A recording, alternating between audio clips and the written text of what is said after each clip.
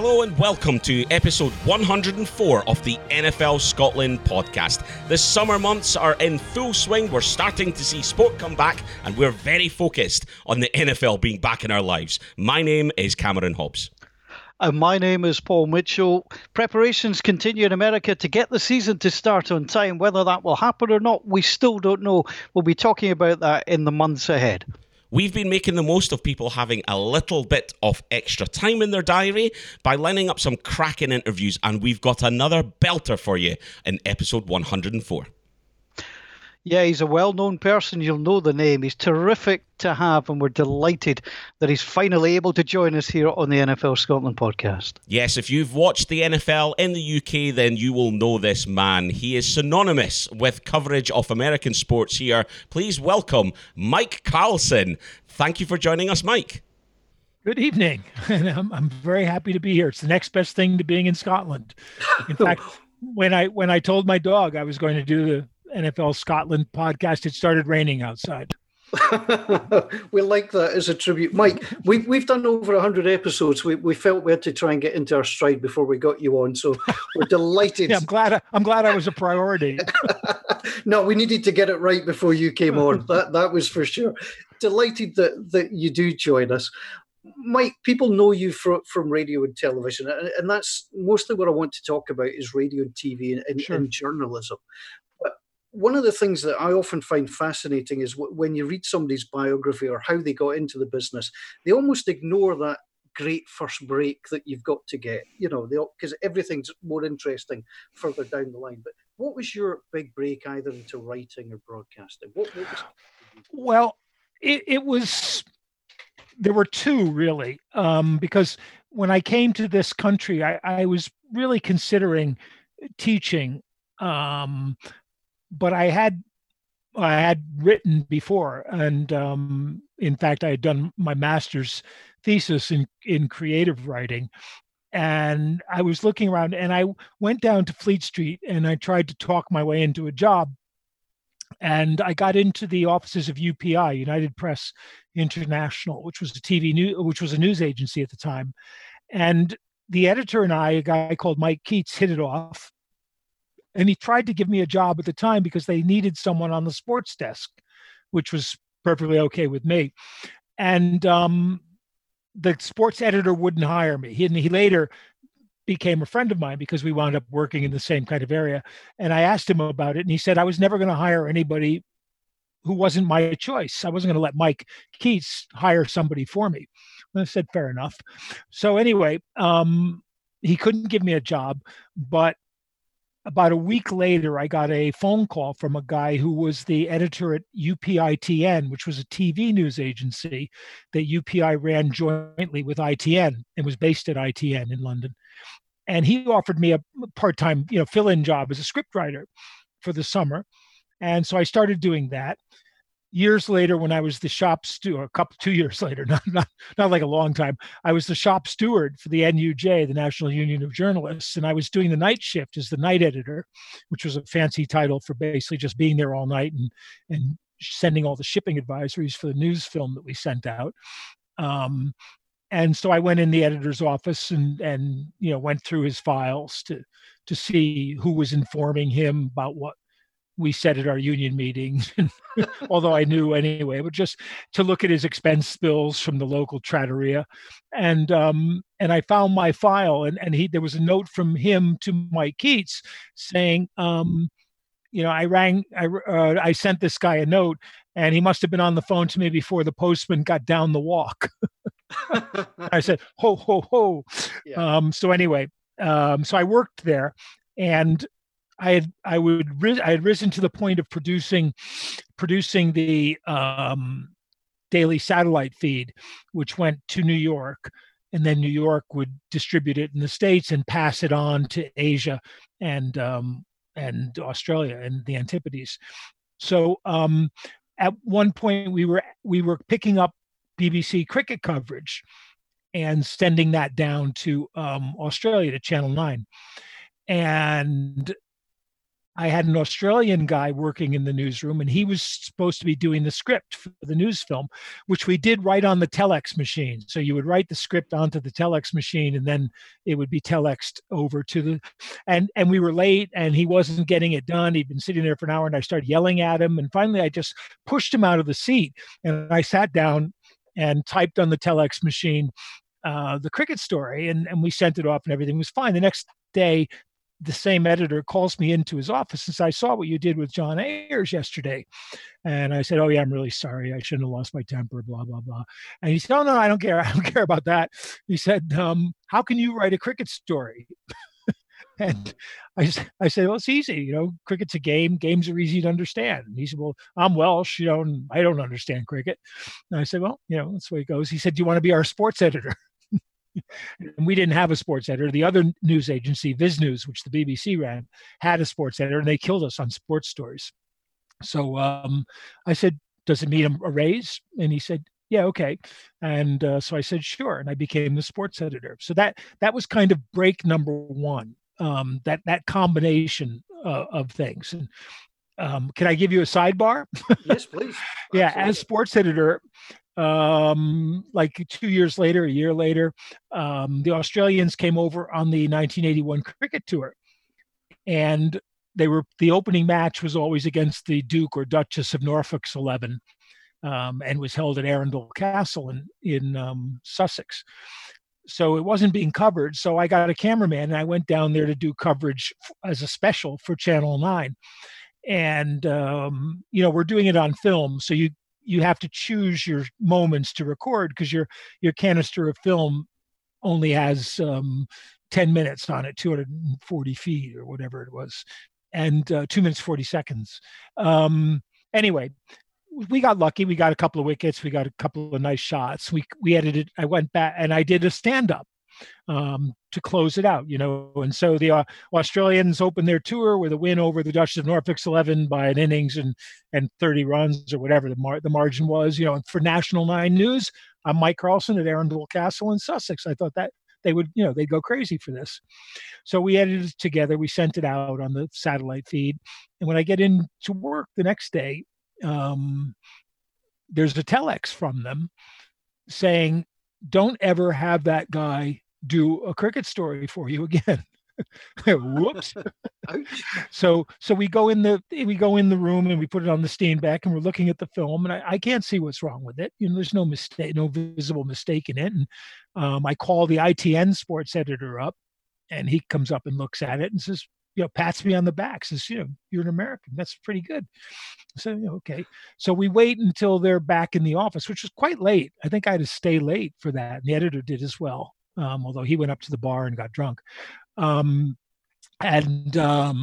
We call Australia, which is a big deal in those days, and put them on the speakerphone.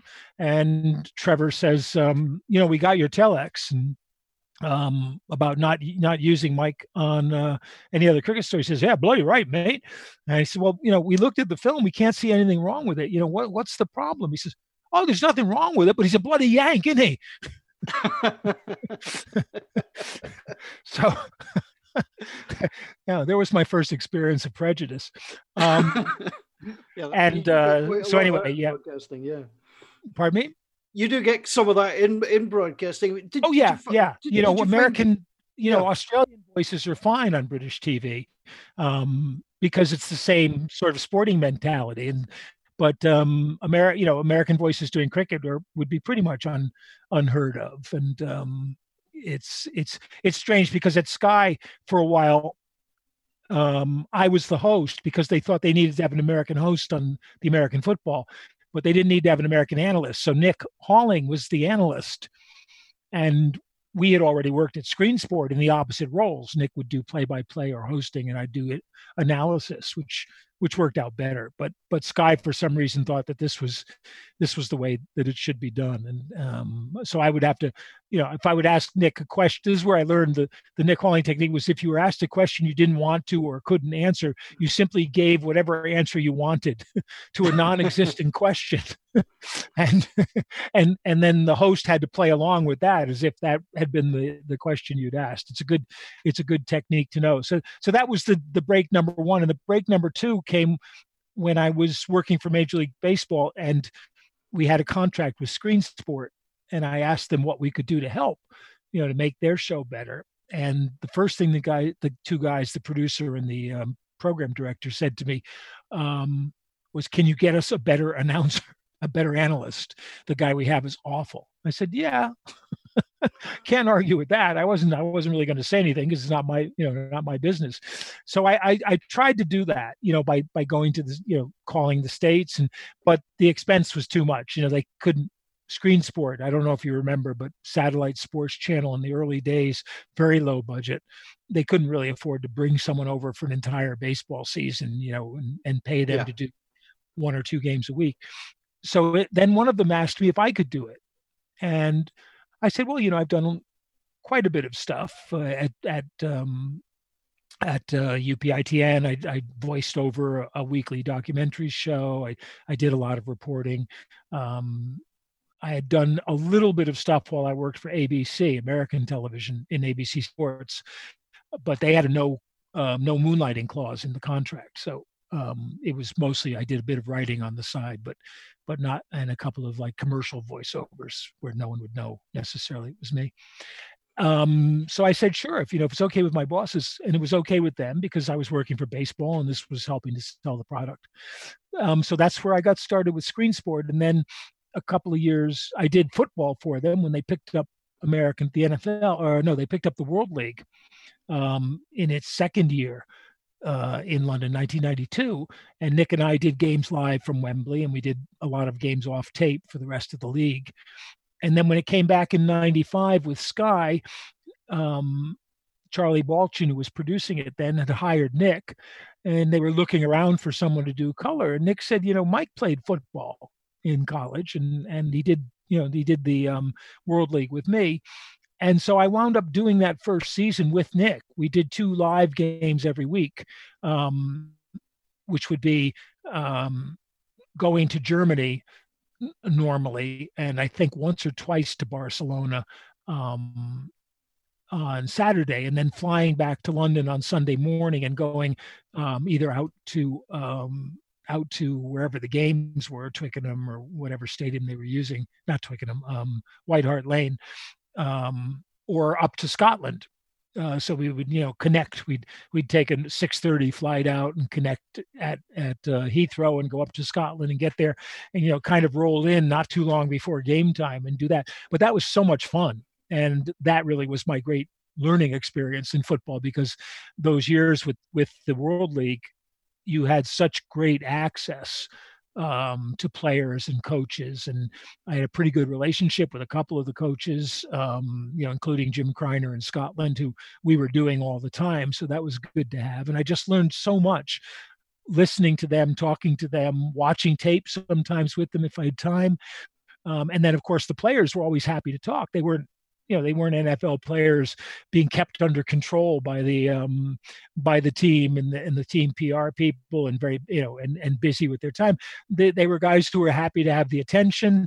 Obviously the people in charge of the teams wanted as much publicity as they can and were willing to help. And I learned a lot from them. And it was really where I got started on paying attention to the fringe guys, the borderline guys in the league. And I found, every year I look at sleeper picks from the NFL, guys from small schools. I look at the guys who don't get drafted when they sign with teams. I try to, find out about the ones at least I think might have a chance in the league. And that just seemed to help me so much when I started doing NFL commentary, first briefly for Sky and then over on Channel 5, because a lot of these guys I knew backstories of. And I could reference them, and to me, there's the sound of somebody who obviously doesn't know anything about the player who made the play is always really, it's always a real dead point in a game. You understand sometimes when there's that hesitation before the spotter, because most guys will have spotters, points out who made the tackle or who made the catch. And you often can't see it. And then, from where you're sitting, or if you're doing a game off tube, and you have to kind of wait. But there's those are strange awkwardnesses when you're calling a game. And what a great catch by, and you're waiting for the guy to stand up and turn his back to the camera so you can see his number, or at least see something you can recognize him by. The perils of announcing. But that's interesting, Mike, because one of the questions I had for you is I can tell a lazy announcer from a good announcer. And you've just given a great summary of what a lazy announcer, you can find them out. Was it a conscious thing for you that you didn't want to be in that category, that you wanted to gather the information? Absolutely. I mean, not conscious in the sense that I wanted to, but conscious in the sense that I always, everything I've done, I've always tried to prepare. When you're writing, you have to kind of, prepare and research and know what you're talking about. When you're writing journalism, so it just seemed like the natural thing to do. And I was lucky to start with Nick, because Nick took it very seriously as well. And we would come down for breakfast before the games on Saturday, say, and he would have made out a flip chart of his own, and I would just go down and quiz him on the numbers, and so after a couple of games, you knew the numbers of the players without having to look, because you'd gone through that. And whenever I do things, I try to do the same thing. When I did like Olympic basketball, second time through the round robin, I wasn't having to look at many players, not on the chart, to remember what their names were. And it wasn't that I thought I was going to be a good announcer. I just didn't want to be a bad. And I mean, anybody can do that. Your vision of the game, your understanding of the game, your ability to communicate that's where good and bad announcers kind of fall apart. But anybody can know who the players are and what about them. And, so there's no point in skipping that and then trying to wow everybody with the rest of your stuff. And I agree with you. You can always tell who hasn't done the homework. It doesn't necessarily make them a bad announcer, but you can tell. It's interesting because, you've done both roles, which is unusual. You've been the lead and you've been color. Which do you prefer? Which do you feel you're more comfortable in? That's a good question, because I really enjoy doing play-by-play. Although on football and baseball, I would rather do color. Because there's more time. Color's easier on football.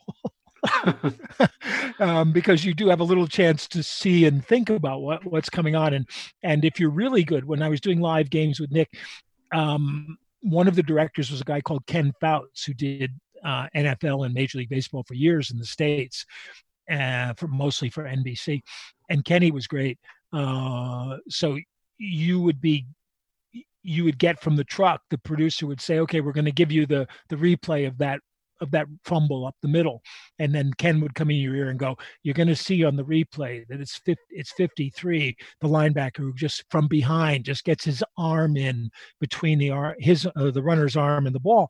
And then when the replay comes, you say, oh yeah. And, and that was Bart Scott got his hand in, you could barely see it, but he gets his hand in and really almost punches the ball out in that close. And everybody thinks, oh, he's smart. and you're getting a lot of help there. And baseball I liked because you have more time to talk and you don't have to. I did a game at the Oval when I was working for Major League Baseball. It was supposed to be 2 games, but one got rained out, between Mets and Red Sox minor league players. Right. This was 93, I think.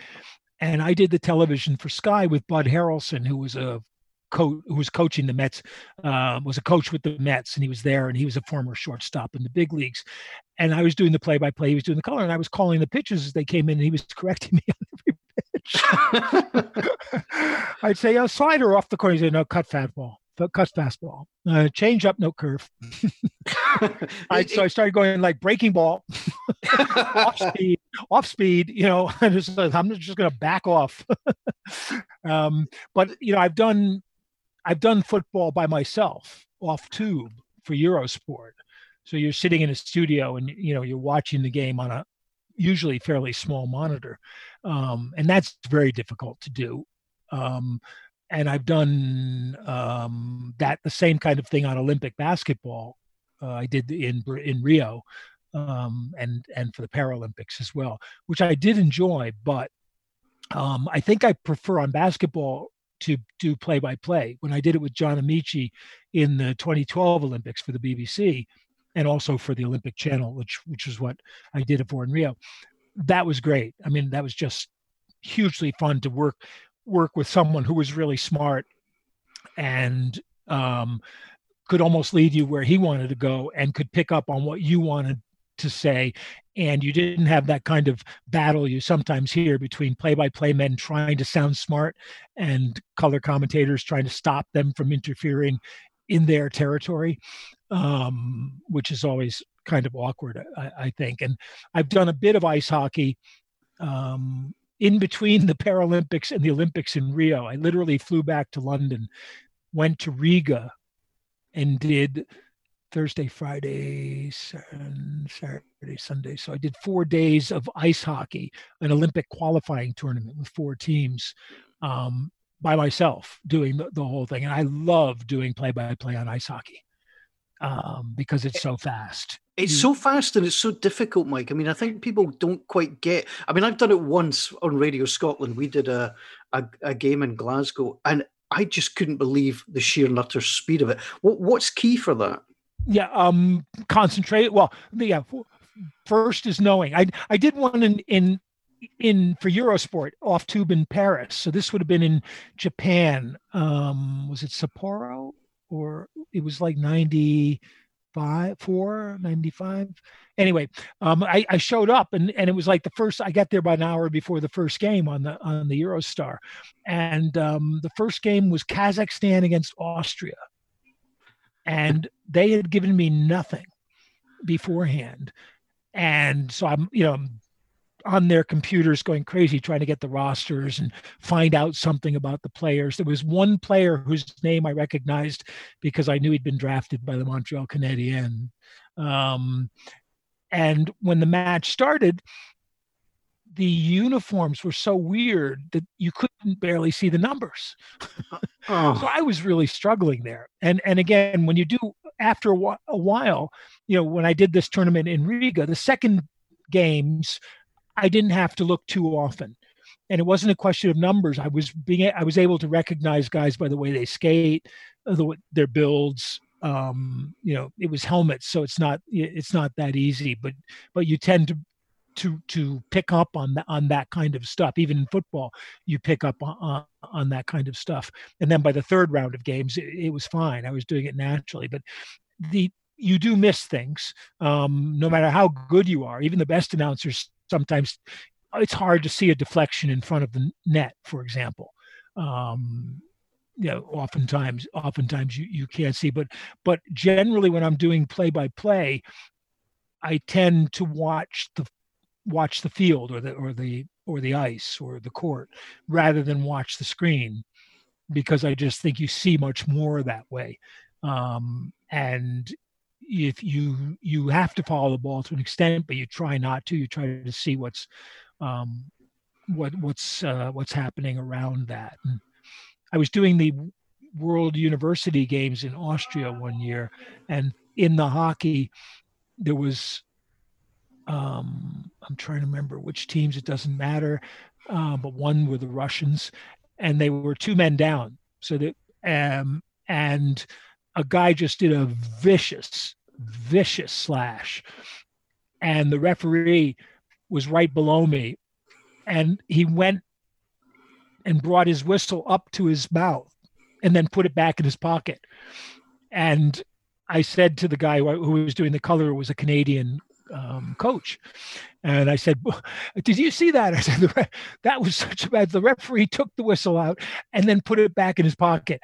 I can't believe that. And from the truck, the Austrian director, Werner, goes, "We have this on tape." I get it for you. And next thing you know, we're watching the replay, and you see exactly what I said. That the guy brought the whistle up and then said, "Oh no, I can't give him another penalty," and put it back. And Werner went on to direct all the Red Bull air shows. and things like that. He may be one of the best director I've ever worked with, and I only got to work with him once. It's quite, I mean, you do need that support cast. You often feel, you're that person at the top, at the front, people hear the voice and things, but there is such an importance in the support cast around you.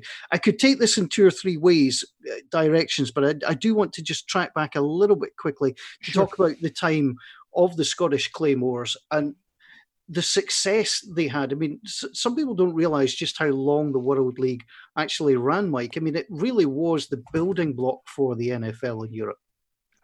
Yeah. I mean, my simple take on World League NFL Europe is that the problem was it was supposed to serve 2 different functions, one of which was to develop players, which I think it did really well, and would have done better had more teams bought into the system. But the Claymores were a good example. They sent an awful lot of guys to good careers in the NFL. Marco Rivera, Joe Andruzzi, Cornell Green, Yo-Yo Murphy, of course, was successful. Yo had a brief one and was good in Canada. I'm trying to think. Safety, Denver Broncos. I'm drawing a blank, but George Coghill? Dante Hall, of course. Dante Hall, of course, yeah. A famous one. I was really disappointed when I saw a short feature on Dante Hall that really didn't make enough of his time in the league. But that was one function. The other function was to promote the NFL, and it was less successful at that. Partly for the same reason that the NFL exhibition games, preseason games, fizzled out fairly quickly. After being hugely successful, when they first started, people, as the game got more exposure on television stuff, people wanted to see the real thing, and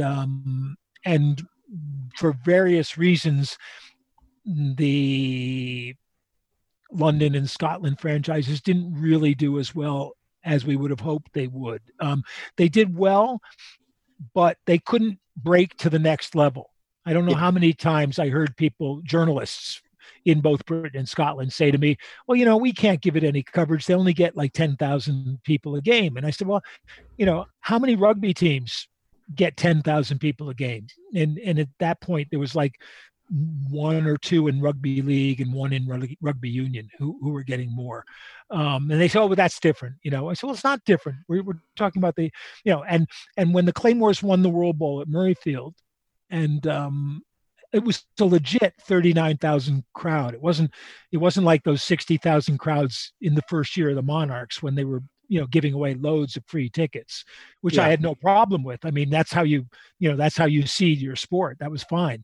But the crowd at Murrayfield that day was a legitimate 39,000, and I thought, here we go. Next season the Claymores are going to be drawing 20,000 a game. We're going to keep a lot of those people because it was a great World Bowl.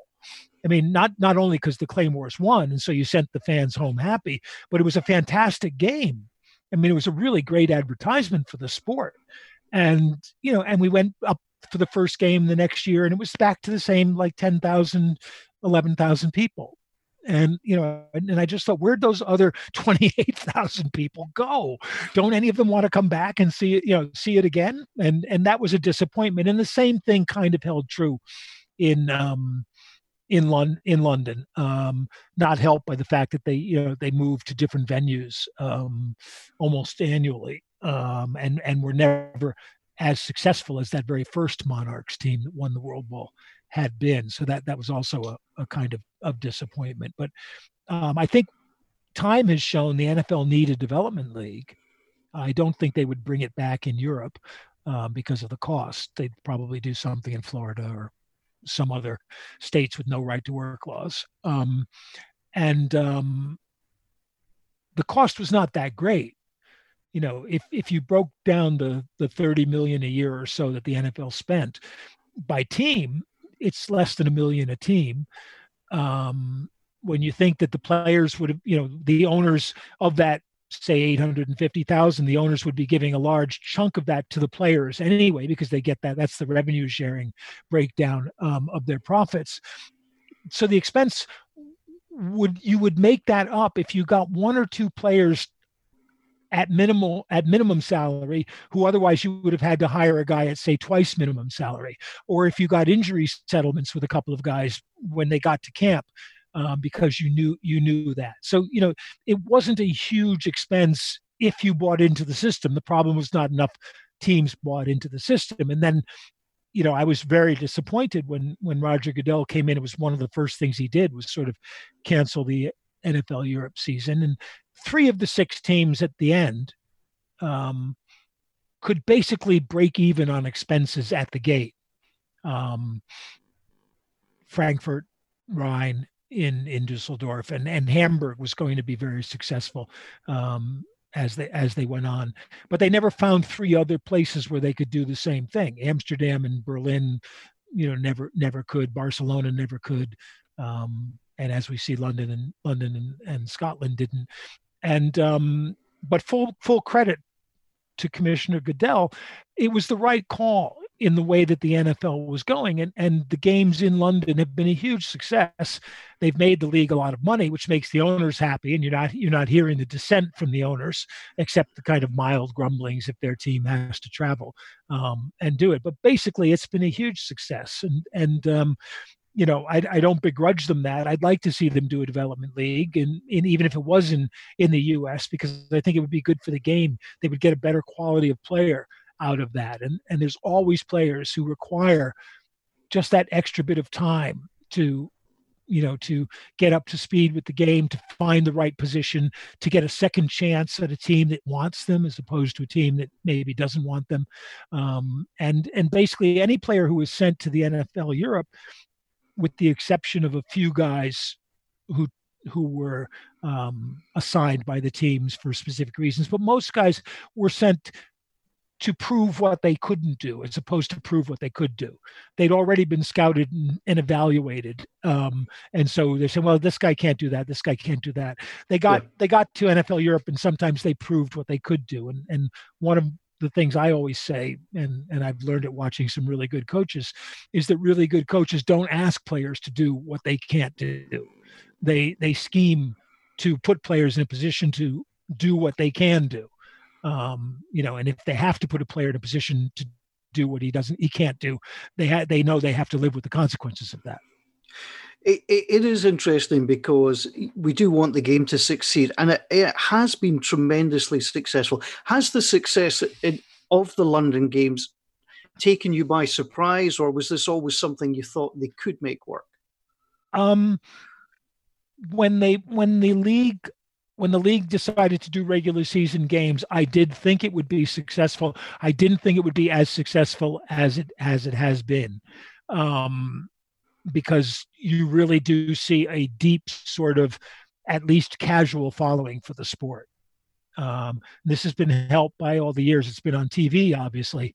Yeah. But they have now a strong following, I would think, that they can depend on regularly to buy tickets for games, and it's probably somewhere between, I don't know, 5 and 750,000. And then there's a much bigger casual market who, if the thing comes up right, if it's a team they like, or they like the sound of it, or they have the time, then they'll go to a game. But between that, there's a big market for the NFL here, and I'm always curious to think about what will happen when they try to do it elsewhere. I mean, London's got huge advantages: language, successful television, a staff here in London that can do a lot of the legwork, on site every year. And so, we talk about being a team here and basing a team here. But my feeling right now is, if it's not broken, why fix it? And I can see various problems if you have a dedicated London team. Yeah, I mean, I've always thought, Mike, we are passionate fans, and the great thing about the London Games, which people mention, is you see, every team represented. And as you say, if it's not broke, don't tinker with it. You don't have to go tribal on the London Games. That's why you see jerseys from every team when you go to the game. I wonder what happens, because basically all those fans we just were talking about have their own favorite teams. And as you just said, they're very loyal fans. It's the tradition in this country. You don't change your allegiance. So whether they would pick up on London as their own team or whether it would just be a fallback position is a really good question when you get to the 8th game of the year at home in December and your team is 4-11 and has no chance of making the playoffs, and you haven't sold 80,000 season tickets. How many people are actually going to come out for that game? And I think that's a very real kind of problem. I wouldn't want to risk it, to be honest, unless I thought I could, guarantee that it would be successful. But the NFL is step by step, testing the waters for that, seeing first off what's technically possible, what they can make work. Because logistically, it's a huge thing. It's such a huge exercise, and there were some ways it would be easier if you had one team, and there are some ways it would be more difficult. And then you have ancillary issues to think about, like taxes and families and residency and all that kind of crap. The NFL can handle that. That's the kind of stuff that they've got the clout to be able to do. And if you have a London mayor, and both the last 2 London mayors have been very much in favor of this. In fact, I think all 3 of the last London mayors have been in favor of it. You can make that work. You can figure out ways around that. But I wouldn't begrudge it if it happened. But I'm really happy with this because I like seeing various teams coming over and getting a good look up close. I'm really sad it's not going to happen this year. Not least because those were the only games I did last year. Yeah, in broadcast. So I'm already have 4 big holes in my schedule. Yeah, no, I sympathize with you on that's for sure. In terms of broadcasting the NFL, the NFL have always relied on television to sell.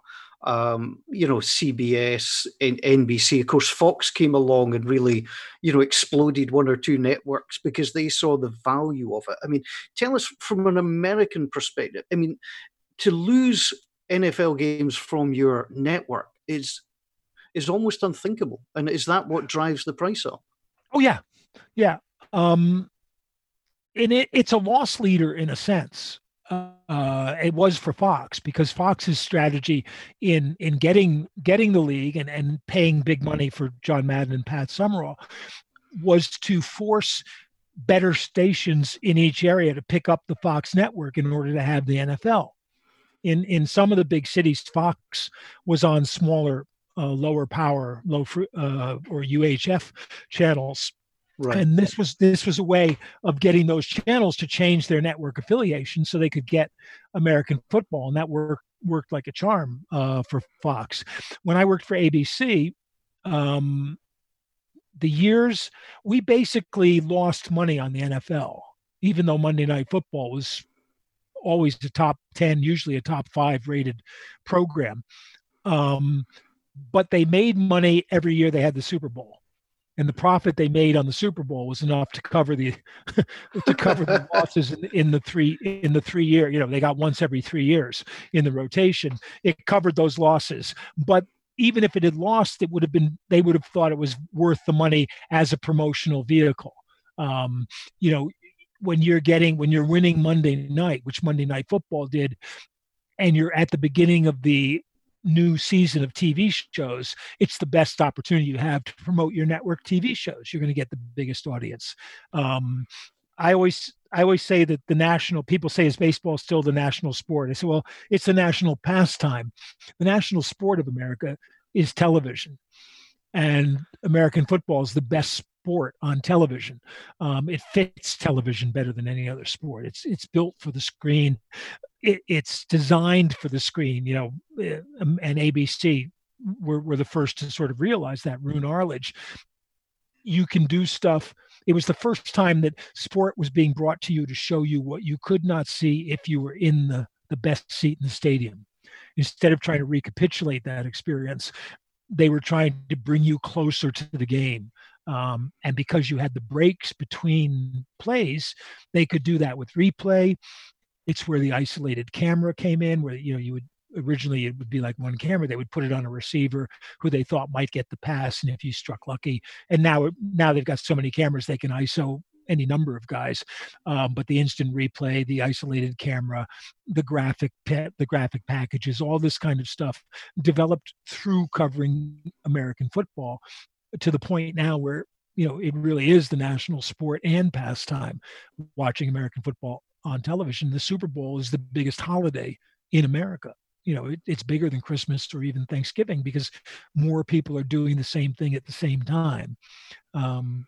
And you could say, okay, well, more people are sitting down for Thanksgiving dinner at the same time. Well, they're not, because it's staggered over the 4 time zones. Yeah. But I mean, in fairness, half the people having Thanksgiving dinner are watching whatever the game is. Like the men are sitting there kind of leaning backward to look at the television in the other room while they're eating their turkey, which is one of the reasons why I think they should give up. They shouldn't be putting 3 games on Thanksgiving. It should be like 1 game and give the family a break. And have your Thanksgiving dinner together. But losing that would be monstrous for the networks if they don't get football, and it would be monstrous for the NFL, who depend on that network revenue for their whole financial basis, and it would require a look by both sides at the basic CBA, the basic agreement, and the revenue sharing agreement. They would have to renegotiate with the networks whether they add another year of the contract, whether they get whatever season is played at a discount rate or a pro rata. With their sponsors who have already bought the commercial time on those programs, it's going to be a big thing. And I think they really are. I know they have a plan right now, but I'm sure they have a couple of contingency plans in place for what happens when plan A doesn't work, if coronavirus gets in the way, which frankly, none of us know what will happen and whether it can be avoided, and it was why I knew before they canceled it, I knew they would cancel the London games, because there's so much you can't control in terms of a virus and in terms of the national reaction to it, the government reaction to it, in America, the state reaction to it. You really can't afford to be counting on having 4 games in another country where those situations might be completely different, and it's a whole different set of parameters you can't control. So I knew that those games right from the start were going to be terribly vulnerable, and that's the way it turned out. It wasn't really a surprise. It's very sad. We have a relationship with broadcasters, especially in NFL. It's only a sort of 16-game season. You feel you get to know people. They're on the screen for about 3 hours. Who are the good ones? Who are the bad ones for you at the moment? And you don't have to name names if you don't want to, but who impresses you in the booth? Well, I mean, all those years of doing Sunday and Monday night football, you tend to get pretty good ones through that run. And Pat Summerall was great. John Madden was great. John Madden was so influential. There were so many kind of proto or neo Maddens who came along after that. Back in the old days, I used to really like Ray Scott a lot, who did CBS and did Green Bay Packers games. And there were other guys who I liked too. Al Michaels, who I worked with at ABC before I was on the other side of the camera announcing, is really one of the great announcers I think of all time. Not just in football, but he's such a pro, and he's so good. If you want to see how good he is, go back to the O.J. Simpson chase and find ABC's coverage, where Al happened to live just around the corner from OJ. And they call, I think it was Peter Jennings was anchoring it, and they call Al, and start asking him about the whole, and Al just flips right in. And people don't realize, like sports guys in a way are a lot better than a lot of news people, especially news bunnies. And I mean that of both sexes. People who expect the producer in news, and when I worked for ABC, I saw it firsthand. People whose producers do a lot of hard work and basically get all that done and write them a script, and all they really have to do is deliver it. But that's not everybody, obviously, and I've known and worked with, and I've been friends with a load of really good foreign correspondents who put their lives on the line, which is something sports guys don't have to do. So I'm not saying that about them. But when you're talking about these kind of local events and stuff, sports guys have to react to what's happening, and be coherent and be smart about it if they're any good. And they can't just read press releases and stuff like that. So you get them to be very good reporters in a lot of ways. And there's a couple of guys, even in Britain, who went from sports to be, Ed Viliami is a really good example. He was a great sports writer on The Guardian and Observer, and then went in, just became a really great political writer as well. But right now, I mean, I liked Collinsworth when he came up. I think now people are starting to get tired of the way he does that, which is kind of a natural reaction, but I still think he's good doing the games. When we were doing their games, Michaels and Collinsworth on Channel 5, I used to get upset, because I would say, to the gallery, yeah, could you get that play, and we'll do it after the commercial, and then they'd come out, we would, ABC would do it, or whoever it was, NBC would do it, before we could do it. And I'd go, oh crap. Yeah. but I felt good about it because obviously we were saying the same things, or, wanting to talk about the same things. Tony Romo obviously has had a huge impact, and it makes you wonder why other quarterbacks who were in that position didn't try to do the same thing, because in retrospect, it seems so obvious. That here's a guy who's used to watching a lot of tape, and they always tell you how much tape they've watched. Phil Simms was great at that, after the play was over. Well, we saw on tape that they would do that kind of thing. Well, why did you tell us beforehand? Or we were talking to him Friday night in the meeting, and he told us, he really would like to run that down. Well, why didn't you tell us that before the play happened? But Romo's willing to do that, put himself out on the line, and he's right more often than not. And I think that's really exciting. There's I don't know. I'm not in a position to criticize guys, by name, because I'm not that good. A lot of the stuff I do, I'm well aware that I would never be able to get away with in the States. Especially in those late night days on Channel 5 and Channel 4. But were you not aiming at a slightly different audience, though? Oh yeah, you're able to tailor that, isn't it? Because I think that's one of the things that attracted a lot of people, is that you found the way of communicating without saying, "I know it all, I'm going to tell you." You found that unique way of actually making it almost a conversation. Yeah, thank you, because that's basically what I was aiming to do, and also to keep it entertaining. To keep people watching at 2:00 in the morning, 3:00 in the morning, even if the game wasn't that good, and you knew that they were, once the game became one-sided or whatever, you were going to lose most of your audience. But there's certain lines you can't really cross, and I've literally had producers worry about this recently.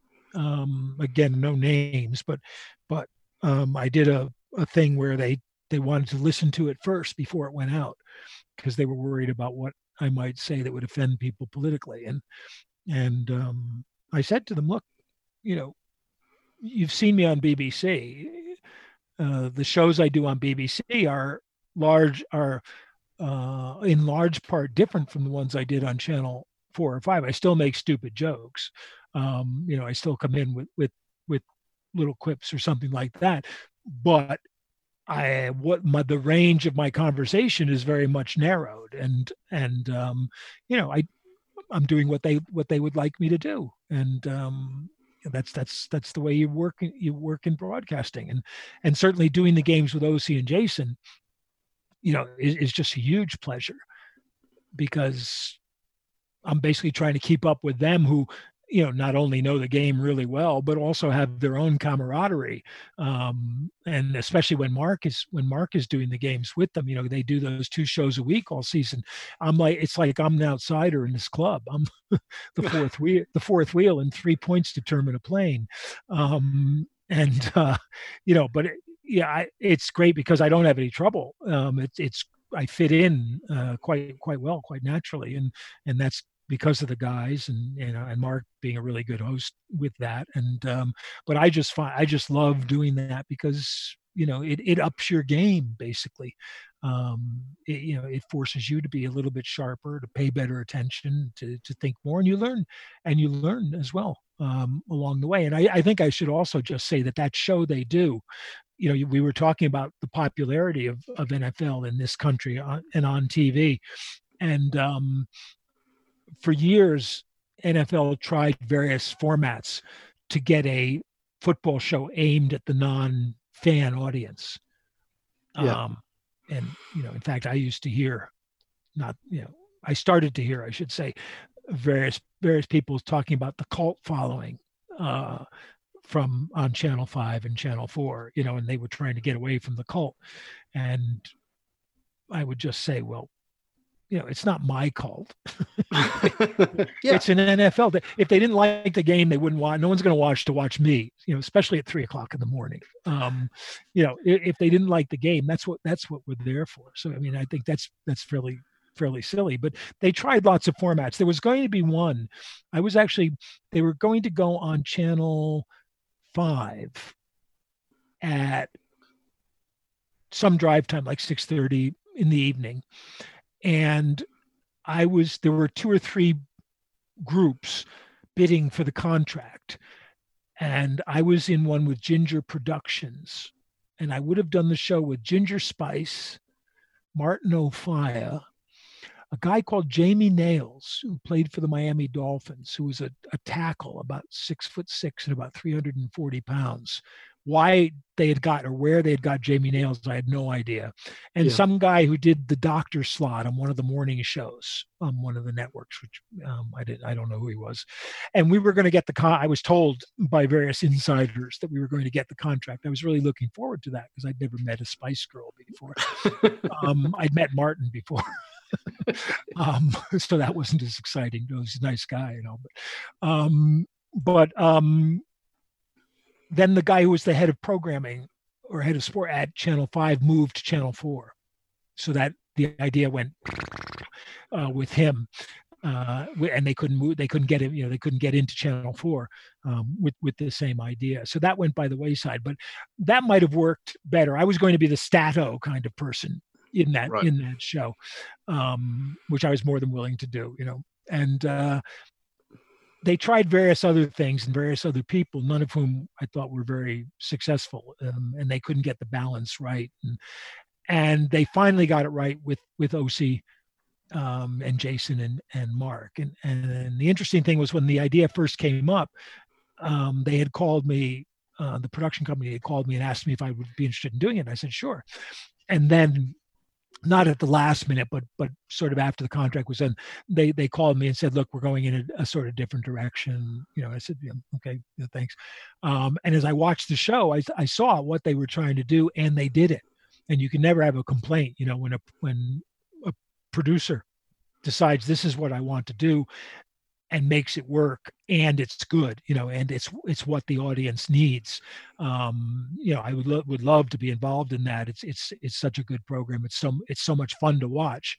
And I know some of the hardcore old fans kind of complain about it because they think it's simple or something. But I just think it's a lot of fun, and that's what it's supposed to be. It's supposed to, and you see where BBC schedule it. They get it on at that time where guys are going to be watching it coming home from the pub or after watching Match of the Day or whatever, but you're going to get that kind of audience that will appreciate the sporting camaraderie, the humor in it, and the excitement of it. And it's just that attracts a lot of people to the game. I think that's been part of the recent success, why it keeps getting bigger, because you're getting those casual fans, and casual fans are what everybody in television is aiming at. A program, any program, will sell to a certain audience, but to be a real success, you have to expand that audience out to a wider base, and that's what that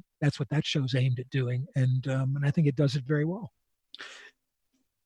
Broadcasting itself, I mean, you've done so much across so many things, but you also you've done writing. People might not realize you've done a lot of obituary work, BBC's Briefs Lives and things. Does it help you in your sports commentary that you have an overview of life, if you like? It's not necessarily an obsession because you've got a wide range of a focus. Well, I try to pay attention, to what's going on. If you like obituaries, there was one in the Daily Telegraph yesterday of Herbert Stempel, who was the other half of the pair in the movie Quiz Show, who fixed the Quiz Show 21 in the 1950s. Yeah. He was the one who lost to Charles Van Doren. I wrote that. They're not bylined in the Daily Telegraph, but I wrote that one.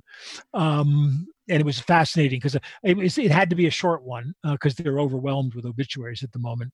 So I couldn't really go into kind of the things I wanted to talk about, one of which was that Herbert Stempel and Mark Van Doren it was like a forerunner of the Kennedy-Nixon debates. Stempel looked sweaty and dark on the screen, and Van Doren's light suit and cool and calm.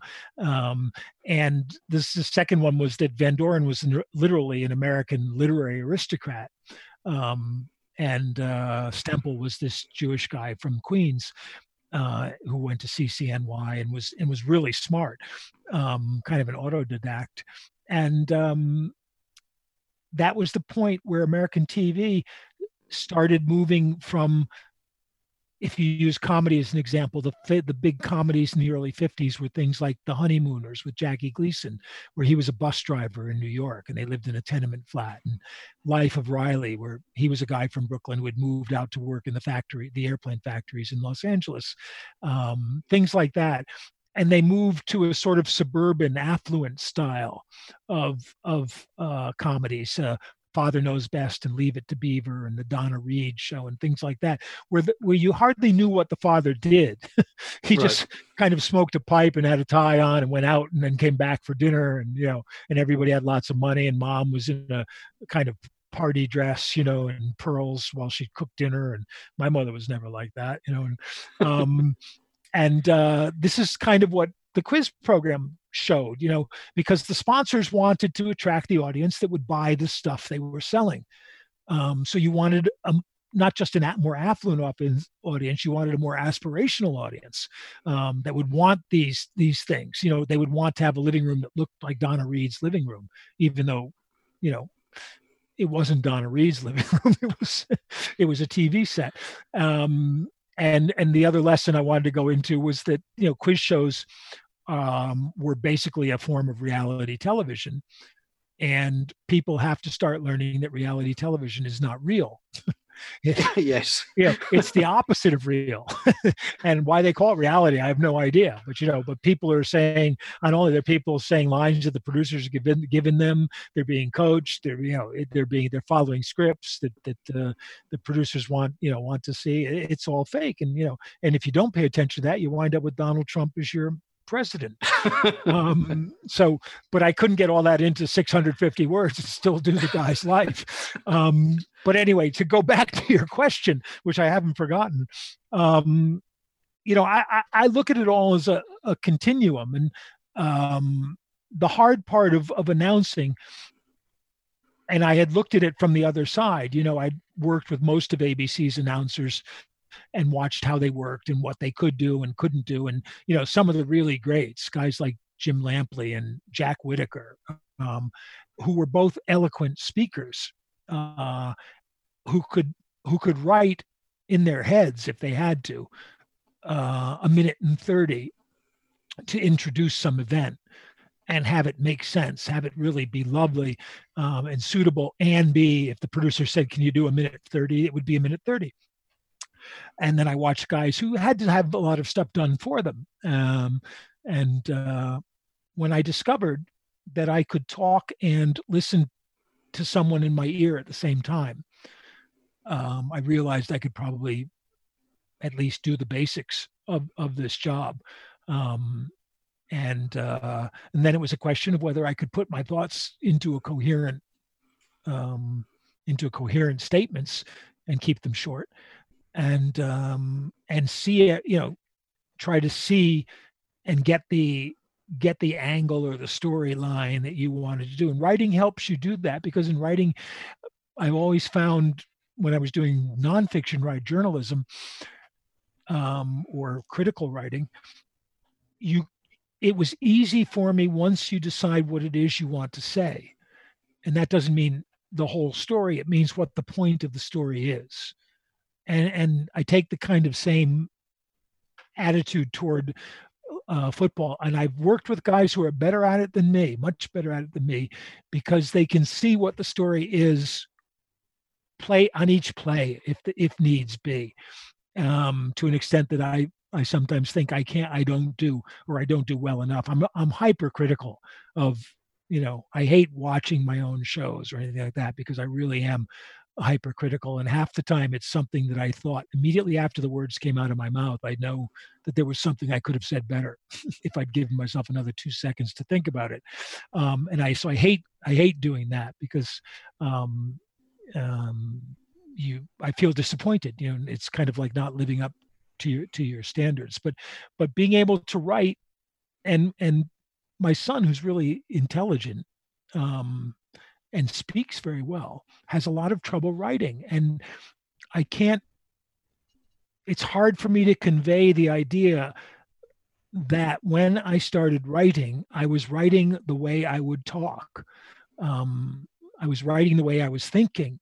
And it was not really a huge problem to get that down on a piece of paper coherently, which meant I was probably thinking in a fairly logical way.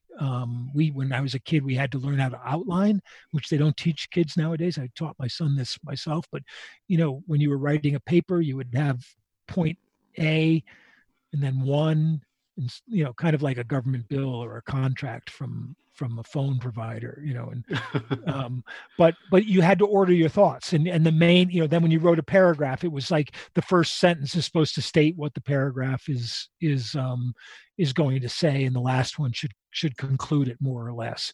And I got into journalism without ever training for journalism. I sat an exam at Reuters, I think, once, and I didn't get hired, but the guy said, "Yeah, you write really well."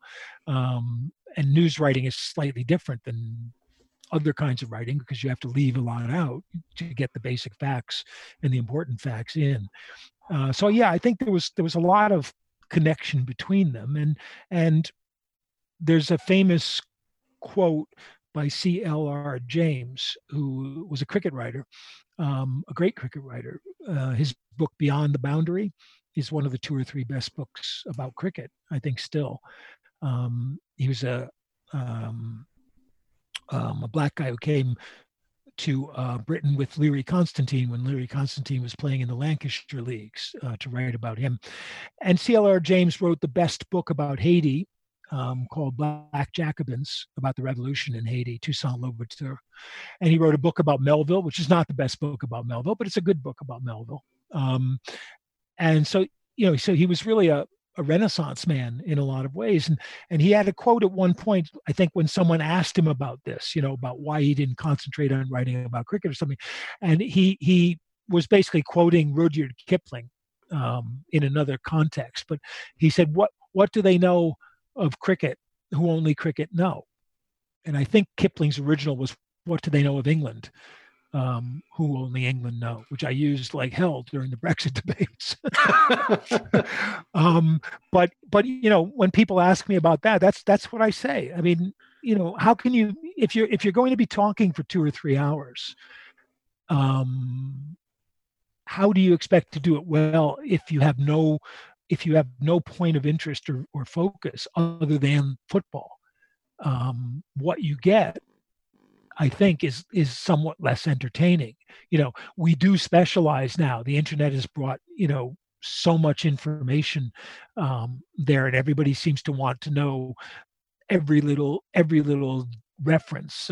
Soon they'll be doing football like baseball, where there's guys now who count the rotations on the ball, who measure, the computers can measure the break on a slider or the break on a curveball, which I find much less interesting, and the pitchers themselves are looking at video to see where their release point is and how their body's moving and torquing and all that kind of stuff, so that they can do it the same way all the time.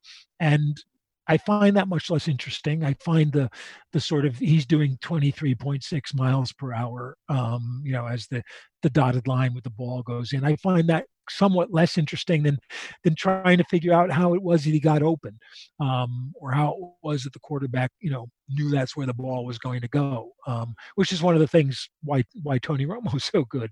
But people now are looking more toward that, because I think they need to have that time filled with more information, and getting information about the game is really the only thing that comes through. And it's why when you have ancillary issues around the game, like contract disputes,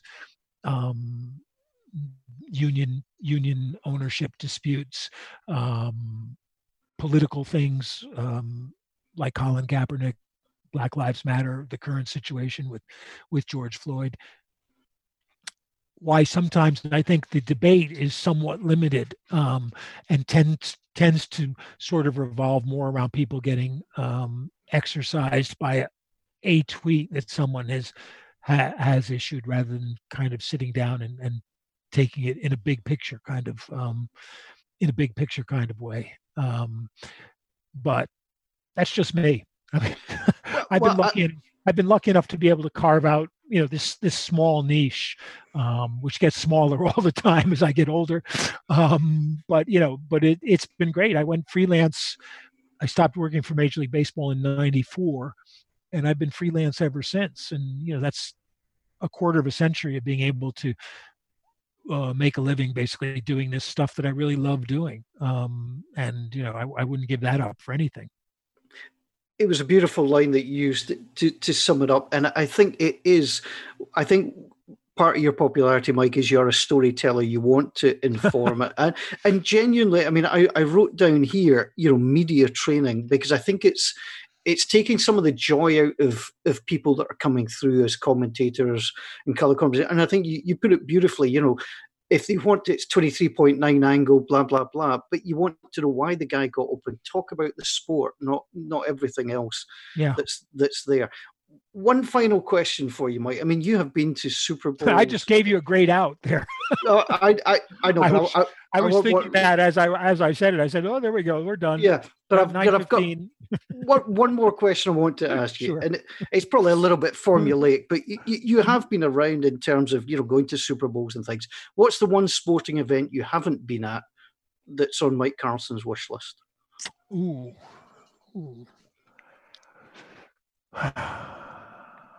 Something I have not done at all, probably. I think it might be a GAA final at Croke Park. And I would have said probably a year ago the football final, but now I wouldn't care. If it were the hurling final, that would be okay with me too. I mean, I lived in Montreal. If the Canadiens ever have, the joke used to be that if you lived in Quebec, the Stanley Cup comes around more often than Halley's Comet.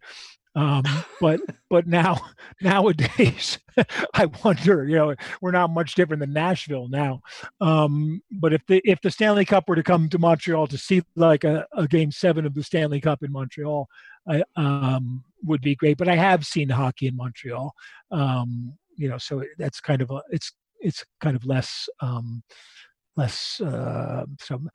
I'm just trying to think if there's anything else that I really have missed. I've seen an awful lot of sport. I've been lucky to do that. I've worked at 10 or 11 Olympic Games in various capacities. And I just, it's just so much fun, and it gives us so much pleasure. And I think we've noticed that.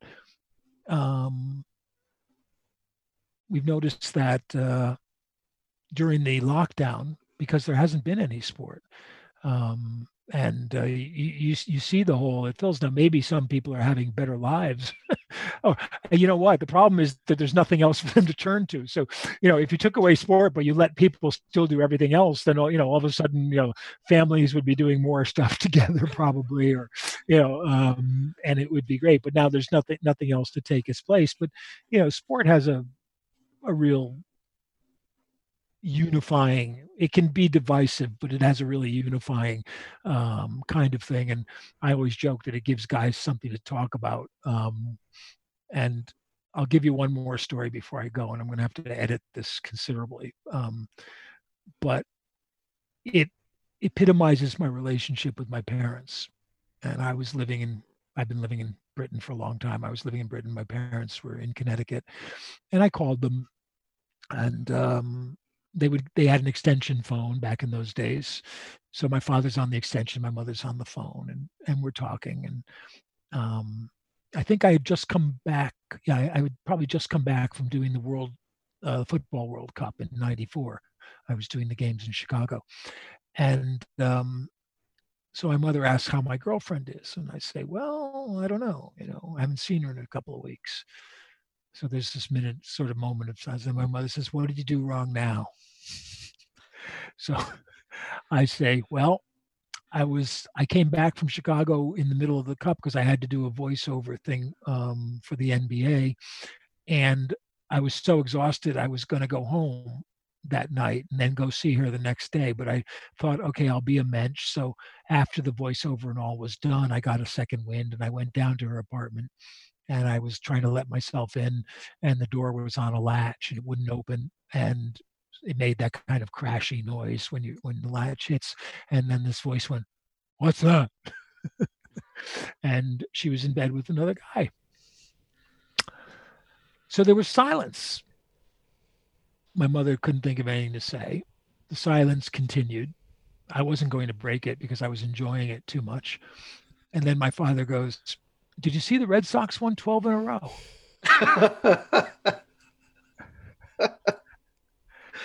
And I thought, yeah, Morgan Magic. Yeah, that's right. And that's basically what sports does for us. It gives us that out. There's always going to be something to talk about as long as there is sport. I've never told that story publicly before, so you got a real bonus there. It's probably going to be hugely embarrassing when people listen to it, but there you go. And what an out that is. Absolutely brilliant. Thank you so much for joining us, Mike. It's been an absolute pleasure. It's been a bumper conversation, but it's been thrilling to listen to it. So thank you for your time. We really appreciate it. Yeah, I'll tell you, any of the guys I've worked with will tell you, don't get me going. I so many other things to ask you. We'll do this again sometime. I'll be happy to do it again. Just give it a bit of time between, get some other people in there. We'll do that. Mike, thanks for your time, mate. That's thanks, Paul. Thanks, wonderful. Cameron. Yeah. Bye-bye. All the best. Take care. Absolutely brilliant here to hear from Mike. I was having some audio issues, so I'll let you do all the talking, but to be perfectly honest, I don't think you even got much of the talking in there. You just press play with Mike and he goes. It's brilliant. I love hearing it. He's absolutely tremendous. Mike is just that wonderful all-rounder. He brings the knowledge, he brings the fun, he brings the stories, he brings the passion. It was just, what a terrific conversation. I've got my notes in front of me, Cameron, and as Mike was answering something, I might ask him this. No, I might ask him that. There's just so many places you could go. We could have talked for hours, and I'm really, really grateful to Mike for the time he gave us. Yeah, it's great to hear some of the background as well that he's gone through, even some of the stories about the other sports. I thought his coverage of cricket and the stories around that was absolutely brilliant. And he is great. We've been lucky to have Nat Coombs on. We've had Mike Carlson now. For me as well, I think the coverage that those guys provided when it was Channel 4, Channel 5, absolutely superb. Really, really good, and a very different way of doing it, a much more British way of presenting the sport. And, that's something that is great to hear, certainly, because we try and do this from a Scottish point of view. We try and make it inclusive. I hope that we're not just for Scottish people, and certainly looking at the people that download and the geographical output of that, there's people from all over the world listening, which is brilliant, and we love having them. But we always try and keep that slight Scottish lens on things, because I think that we do look at things in a slightly different way. And then Mike's got that unique sort of situation where he looks at things very differently from an American point of view and from a British point of view, but it just fits so nicely in this country, I think, his style. It does. I mean, the thing I like about Mike, and you mentioned that, and a couple of other people that we've spoken to, is that they take everything seriously in terms of doing all the work, doing all the preparation. At times it might look, Mike just goes on and tells a few stories, but he's got all the preparation there. He's got the knowledge. And you can blag occasionally as a broadcaster, but if you want to be a really good broadcaster, and unless you're, friends with someone or sleeping with a producer, if you want to succeed, you've got to be able to do the work. And that's, for example, exactly, what Mike does. He puts the work in, he puts the effort in, and then it almost looks easy at times, and it's anything but, as you know. Yes, indeed. So, any other news items taking your fancy? This has already been a bumper edition. That's what happens when you get Mike Carlson. No, I mean, it was brilliant to speak to Mike. I mean, we'll have a look in a couple of weeks' time at, what the fallout is regarding the NFL saying that it handled the Colin Kaepernick situation badly. It is a highly complex thing. And, we can't discuss that within a minute or two. We might not discuss it in great depth overall because, we're not from America. We're not in that position, and we want to concentrate on the sport. But I think what we can say on behalf of NFL Scotland is we don't believe in discrimination for anybody taken as read, and anything that's done to help that and level the playing field for everybody is exactly what we want. Absolutely. It is an important message, and one that we can't do justice enough to. We really can't. There's a lot going on at the moment. It is highly charged, as you say. So we'll see what comes of that in the months ahead. But no, that's pretty much everything then for episode 104. Thank you for taking the time to listen. Share your thoughts on this episode via Twitter at Scotland NFL and on Facebook by searching for NFL Scotland. We read all your social media postings. We appreciate the good, the bad, and the indifferent. Feedback is always welcome. If there's someone you'd like us to try and reach out to, talk to in the world of the NFL, please do suggest them to us. We've already mentioned to you that we're looking at our plans for the season ahead. We are working on something for our Week 1 event, and we hope to have more information on that at the start of July, so stay tuned. That is going to be excellent. Thanks to everybody for joining us. Thanks to Mike Carlson once more. We'll be back soon to talk all things NFL on behalf of Cameron and myself. Bye for now.